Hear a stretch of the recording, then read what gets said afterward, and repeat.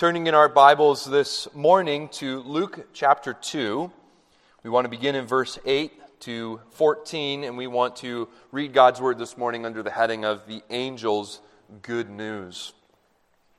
The Angel's Good News from Luke 2, beginning in verse 8. Let's now give our attention to the reading of God's Word. And in the same region there were shepherds out in the field, keeping watch over their flock by night. And an angel of the Lord appeared to them, and the glory of the Lord shone around them, and they were filled with fear. And the angel said to them, "Fear not, for behold, I bring you good news of great joy that will be for all the people. For unto you is born this day in the city of David a Savior, who is Christ the Lord. And this will be a sign for you. You will find a baby wrapped in swaddling cloths, and lying in a manger." And suddenly there was with the angel a multitude of the heavenly hosts, praising God and saying, "Glory to God in the highest, and on earth peace among those with whom he is pleased." This is the word of the Lord. May we receive it with a believing heart.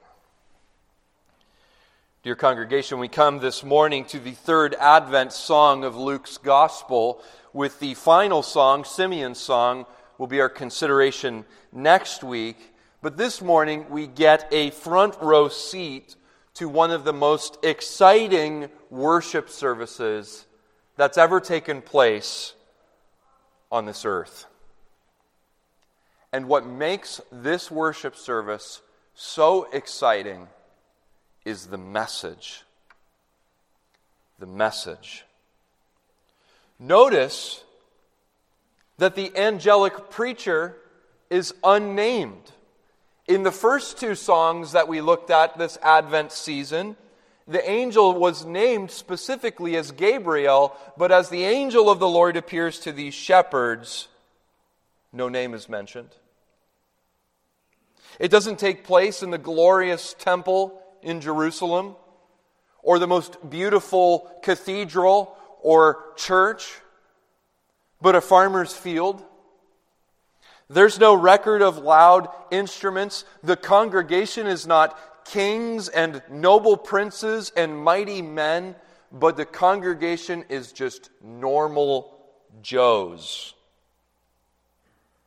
It's the message that makes this worship service wonderful. That God has fulfilled His promised word. Today, a Savior is born, Christ the Lord. Heaven has come to earth in the babe, Jesus Christ. And the fact that the angels proclaimed this to shepherds shows us that heaven has come and is meeting the normal guy. Heaven has come for the normal gal. This is good news for all people, from the greatest to the least, that Christ the Savior is born for lost mankind. And God wants to speak to every person about the coming of the Lord Jesus Christ, including you this morning. And so I invite you to sit with the shepherds and hear God's message of salvation to the normal person, that Christ the babe has come to save. That's our theme this morning. The angels proclaim a Savior to the poor and powerless. The angels proclaim a Savior to the poor and powerless. I want you to see in this congregational worship, in this worship setting, there is lowly congregants in verses 8 and 9. There's an angelic preacher in verses 10 through 12. And there's heavenly worship in verses 13 and 14. All the essential elements of a worship service. Lowly congregants, angelic preachers, and heavenly worship. Let's look at those lowly congregants, the shepherds. Thousands of children at this time of year will don bathrobes and play the part of the shepherds in their Christmas pageants. Matthew in his gospel in chapter 2, he will actually skip over the shepherds and go straight to the wise men, the magi, and their visit to baby Jesus. But here in Luke chapter 2, Luke is not focusing on the magi, but he's focusing on the shepherds. But I want to put the question to you, if Luke is writing his gospel, which he says in Luke chapter 1, to give, verse 4, certainty about the things he has been taught, why does he not mention the Magi? Why focus on such humble and lowly characters? John Calvin, I think, is right when he says, this news was not just for one day. It was not for a tiny handful of people, but it was intended for all time until the end of the world. And listen very closely to this. And it was meant for all of us, from the greatest to the least. The Magi show us that the gospel came for the greatest, but here Luke is showing us that the gospel also comes for the least of us. Luke shows us this principle in verse 8. In the same region, there were shepherds out in the field keeping watch over their flock by night. Now, at the risk of upsetting some of our farmers here this morning, it should be known that the shepherds in ancient Israel were not people of very high social standing. In fact, we may be able to even say this morning they were close to the bottom of the social standing. It would have been unlikely that these shepherds would have had any formal education. It's unlikely that they would have had any social status. And we know certainly that these shepherds had no religious status because their working with animals made them ceremonially unclean.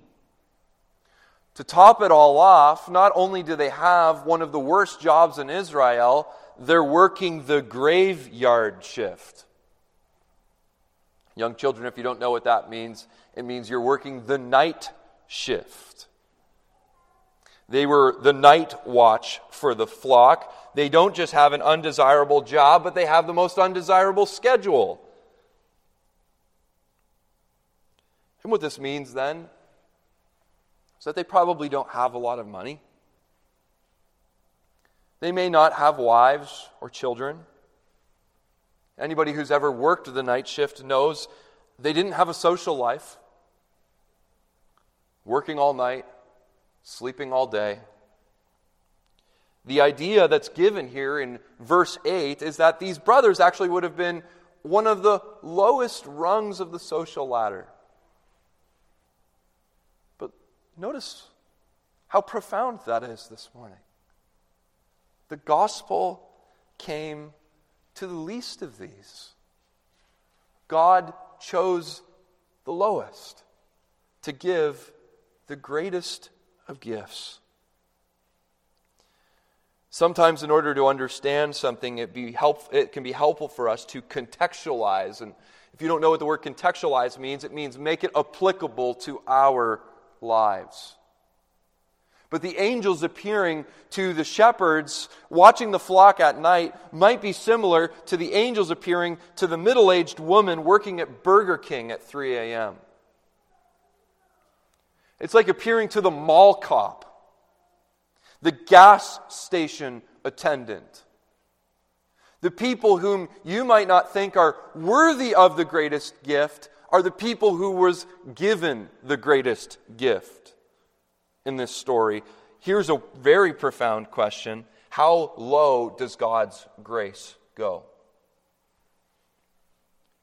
Is there anyone who is too worthless to not get the gospel? By this angel appearing to the shepherds, the answer clearly is that Christ has come for all. Doesn't Jesus show us this even in his adult life? Later in the gospel, he dined with prostitutes and sinners. Is God willing to save a prostitute? What about a drug addict? What about a teen mom? What about the divorced dad, the disabled, the immigrant? Do not relegate the fact that the shepherds are here just by incident, that they happen to be here. This has profound implications. The gospel is for the outcast of society. The gospel is for everyone, not just the Magi, not just the people in a suit, not just you and I, but this whole world Christ came for. He came for everyone, to save even the lowest among us.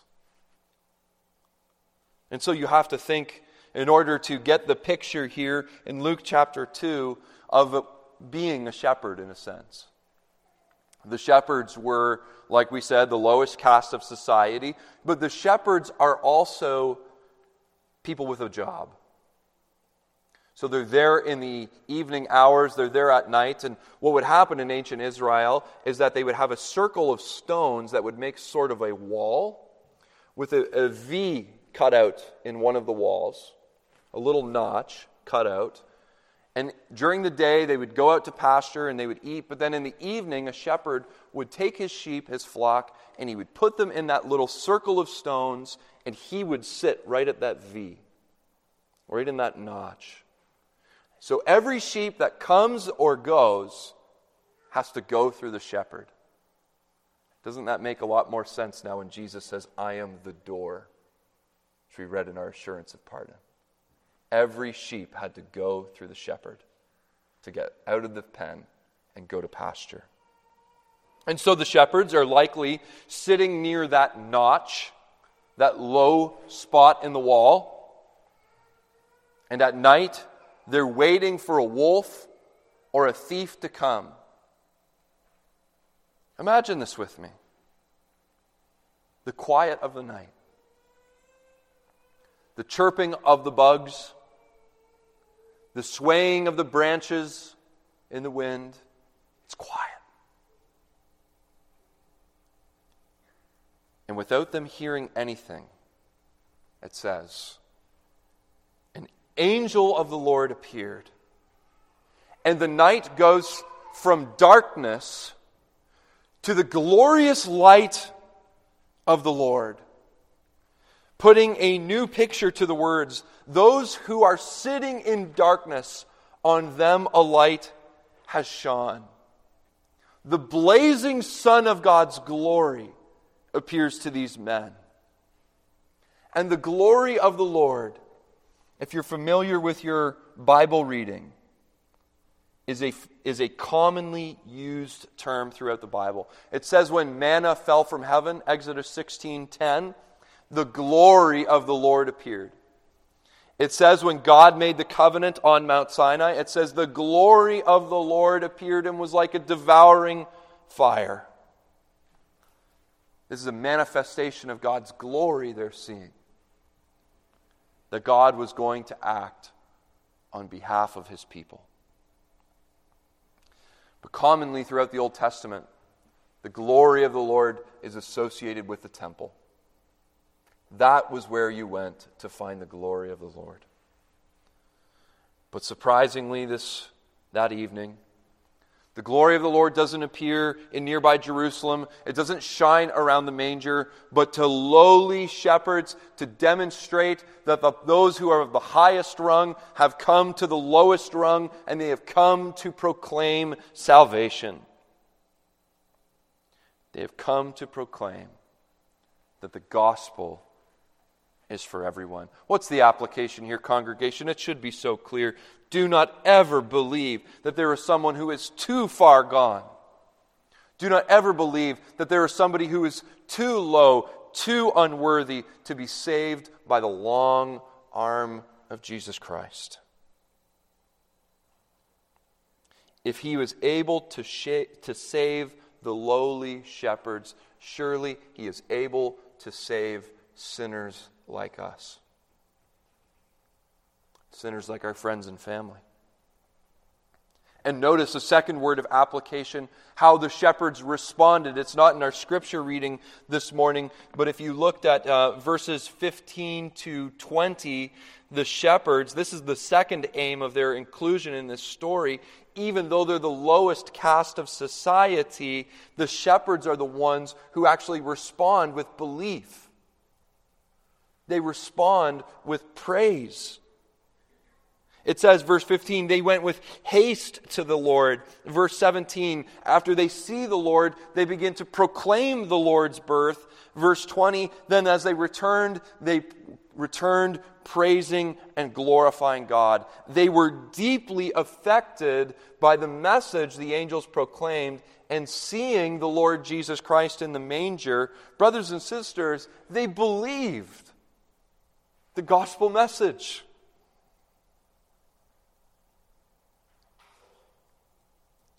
They're in heaven right now because they believed the gospel message. When you compare them with the Magi in Matthew 2, what a picture that would have been. The Magi and their beautiful robes and their wonderful gifts, and the lowly shepherd in their work clothes, smelling like sheep. But they came. They couldn't offer gold. They didn't bring frankincense. They didn't bring myrrh. But they did offer something. They offered their hearts. And isn't that the offering that God wants from his people? Then we go to Psalm 51. What does David say in that psalm? If you desired sacrifice, I would have given it. But a broken and contrite heart, God does not despise. You too, Christian, this morning may not be able to offer God much. You might feel like you don't have talents, you don't have gifts, you don't have riches that you might offer him. But you can come this morning to Christ and bow the knee and offer your heart. And he'll receive it with joy, and the angels in heaven will worship God for the salvation of your soul. But they are not the only ones who are present at this worship service. We see that there is a preacher present as well. Notice in verses 10 through 12, there's an angelic preacher. Here we are familiar with this story. The angels appear. The shepherds are then filled with great fear. And the first word that the angel says is, "Fear not." Just a moment ago, I mentioned a few Bible verses where the glory of the Lord appeared to people in the Bible. Do you remember what happened after God appears to people in the Bible? They fall flat on their face. When God appeared to Abraham in Genesis 18, did Abraham just chit-chat with God? No. He falls flat on his face. What about when God appears to Moses and the elders in Exodus 24? It says they saw God, and then the very next verse, they begin to describe the pavement under God's feet. You might read that chapter and think, that's a little strange. Why are they talking about the pavement? Because they fell flat on their face. Joshua in Joshua 5, Isaiah in Isaiah 6, Ezekiel 1:28. All in the presence of God are filled with great fear and dread over their sins and fall flat on their face. Precedence says fear is actually an entirely appropriate response to the glory of God. Fear because we're sinners. These great men were filled with fear, falling on their faces in the presence of God because they're sinners. Isaiah says when he sees God, "Woe is me, for I am lost. I'm a man of unclean lips, and I dwell in the midst of a people of unclean lips. For my eyes have seen the King, the Lord of hosts." He says, in the glory of God, I actually curse myself. I wish I wasn't even here. In the presence of God, one of the greatest prophets of old felt his own sinfulness. And congregation, if God's glory appeared to us, I think we would feel the same way. We too are sinners. The Apostle Paul says none is righteous. Not anyone. No one understands. No one seeks for God. All have turned aside. Together they have become worthless. No one does good, not even one. We have to agree with Isaiah this morning. We are sinners. We've all said things we shouldn't have. We have all not spoken up when we should have. We have all spoken God's name in an unworthy manner, and we dwell in a world that tempts us to sin, and so often we give in. The testimony of the Bible is that people are undone in the presence of God unless they have a mediator. Fear because you are sinners, but fear not because of the gospel. On what basis can the angel of the Lord say, "Fear not"? Look what the scriptures say. "For behold, I bring you good news." The Greek word here for good news is the very same word that is translated throughout the Bible as gospel. Euangelion. Behold, I bring the gospel. The angels bring a gospel declaration. This is what we're bearing witness to, is preaching. A heralding. God has brought good news for sinners. And notice with me, my friends, what good news is not in these early days of Christ's life. Good news is not a list of suggestions on how to get into heaven. Good news is not a new way to become moral or to enact social justice. Good news is this: for unto you is born this day in the city of David a Savior who is Christ the Lord. Verse 11. The good news is stop trying to save yourself. The King has come to save you. Therefore, what this means then is that the Christmas story is not about presents. The Christmas story is not about Santa Claus. The Christmas story, in some senses, is not even about the manger scene. The Christmas story is, you don't save yourself, God saves you.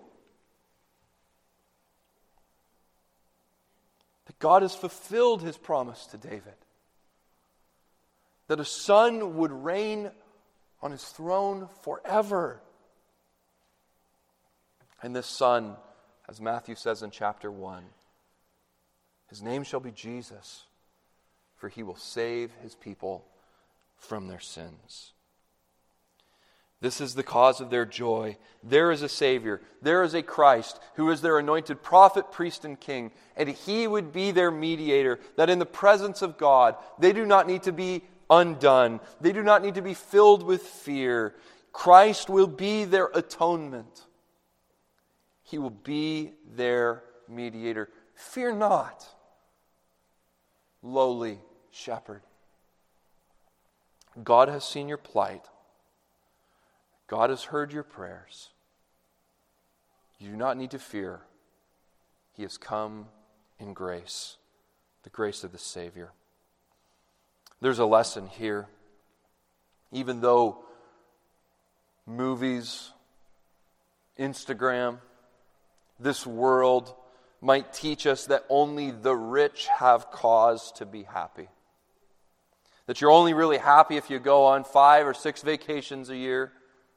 You'll only be happy if you're beautiful. You'll only be happy if you have millions of dollars in this bank.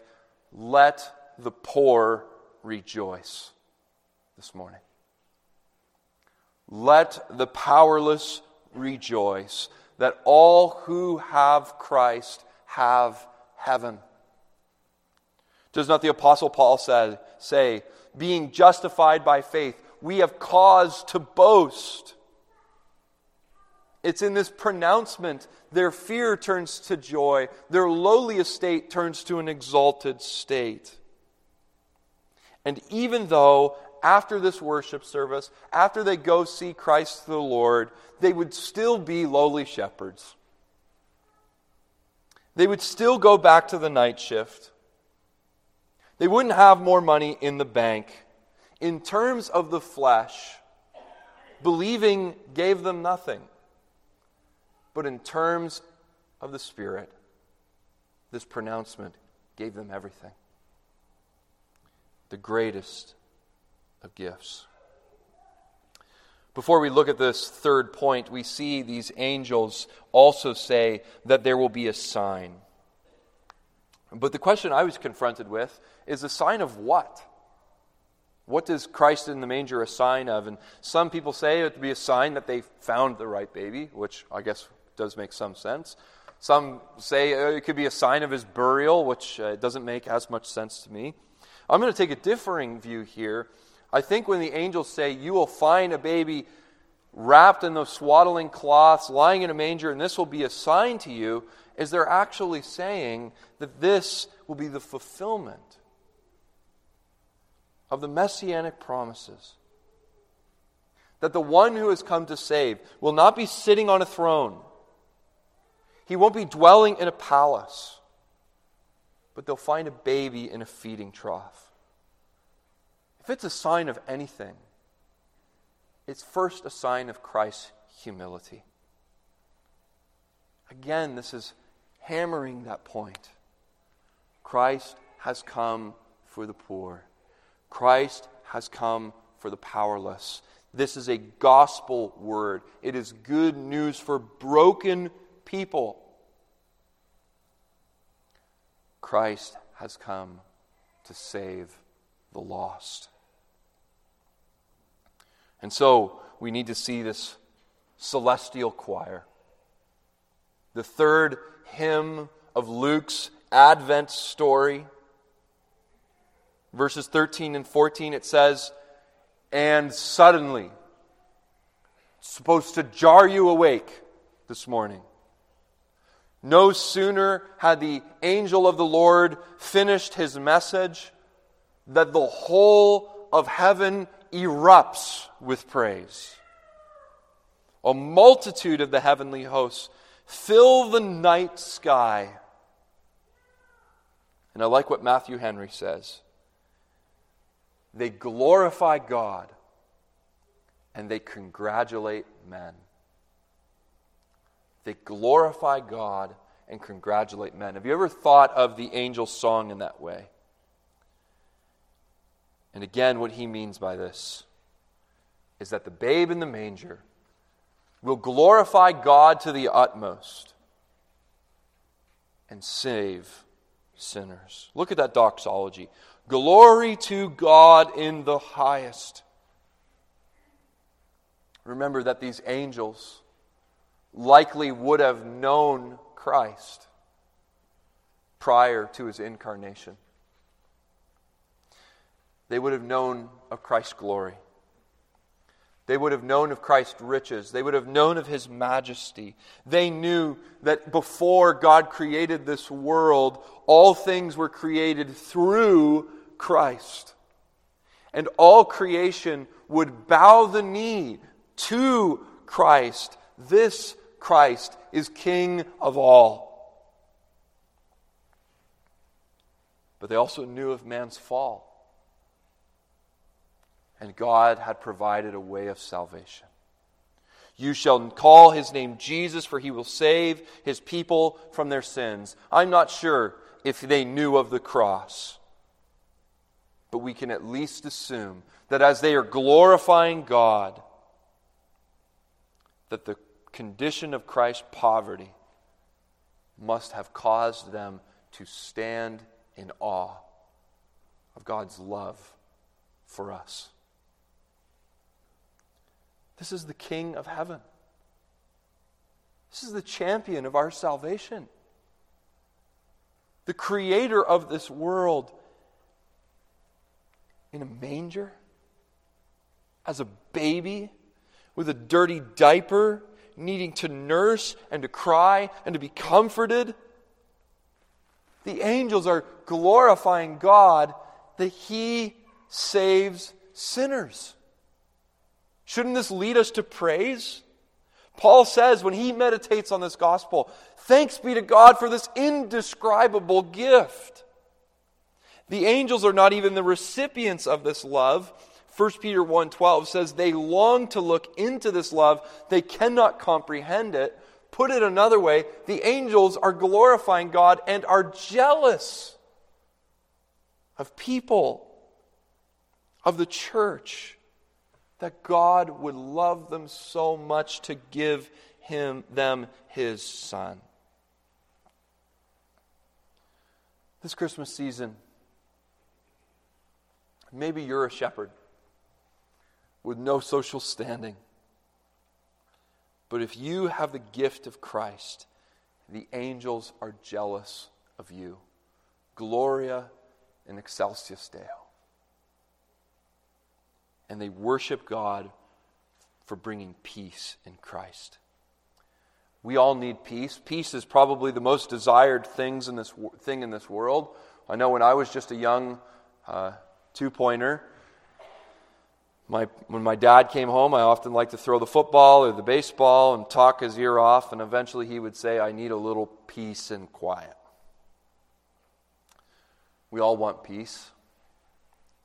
And this wouldn't have been a foreign concept to the shepherds.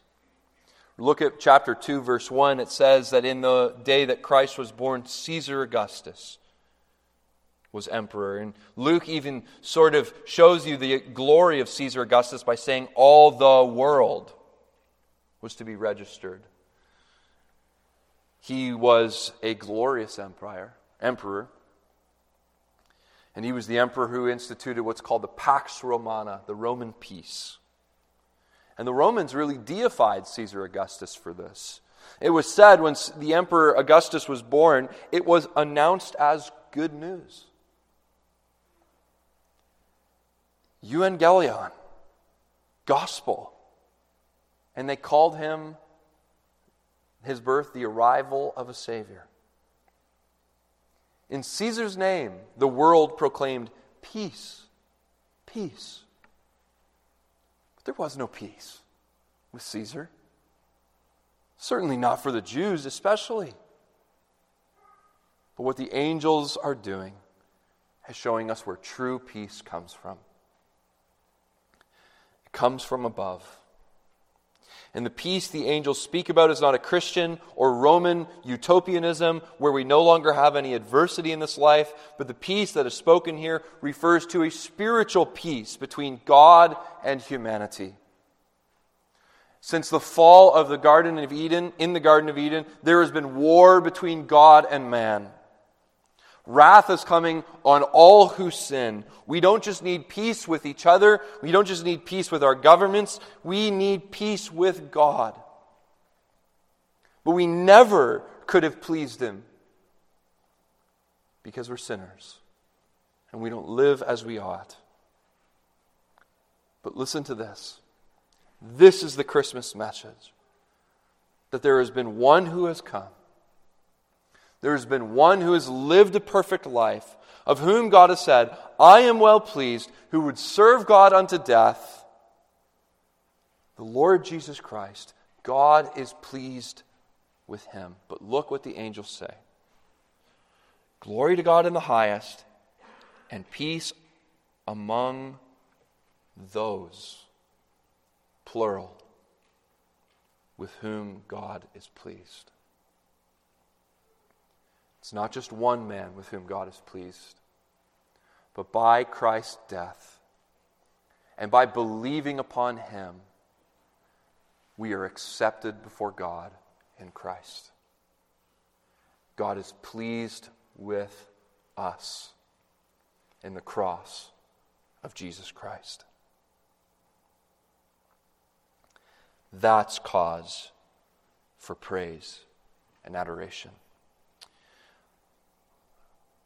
Christ came for the lowly, that they could be accepted in God's sight. But you might not want to think of yourself as someone who's lowly or a shepherd. But we will never know the beauty of Christmas unless we have the courage to admit that we're a sinner. Christ came not for the righteous, not for the mighty, but for sinners. He came for those who admit that they are moral failures. He came for those who haven't loved God as we ought, or our neighbors. We are guilty, in need of forgiveness. I know it's humbling, but remember how humble Christ was for us. This is the Christmas message. Not just that a baby was laid in the manger, but that God himself was laid in a manger to save his people from their sins. As that Christmas hymn says, born that man no more may die, he laid his glory by. And so, congregation, in conclusion this morning, let us rejoice. Christ has not come only for the rich. He has not come only for the mighty. He's not come for the perfect or the holy. But he has come for lowly shepherds and sinners like us. And by believing upon him, we have true peace with God Almighty. Amen. Let us pray. Our merciful God and Father, we do give you thanks for this Christmas message that is ours now. We pray, Heavenly Father, that this good news would not fall upon deaf ears, but would be life to our souls. May we receive it with a believing heart. Father, we ask your blessing upon it, and the rest of this worship service we pray in Christ's name. Amen.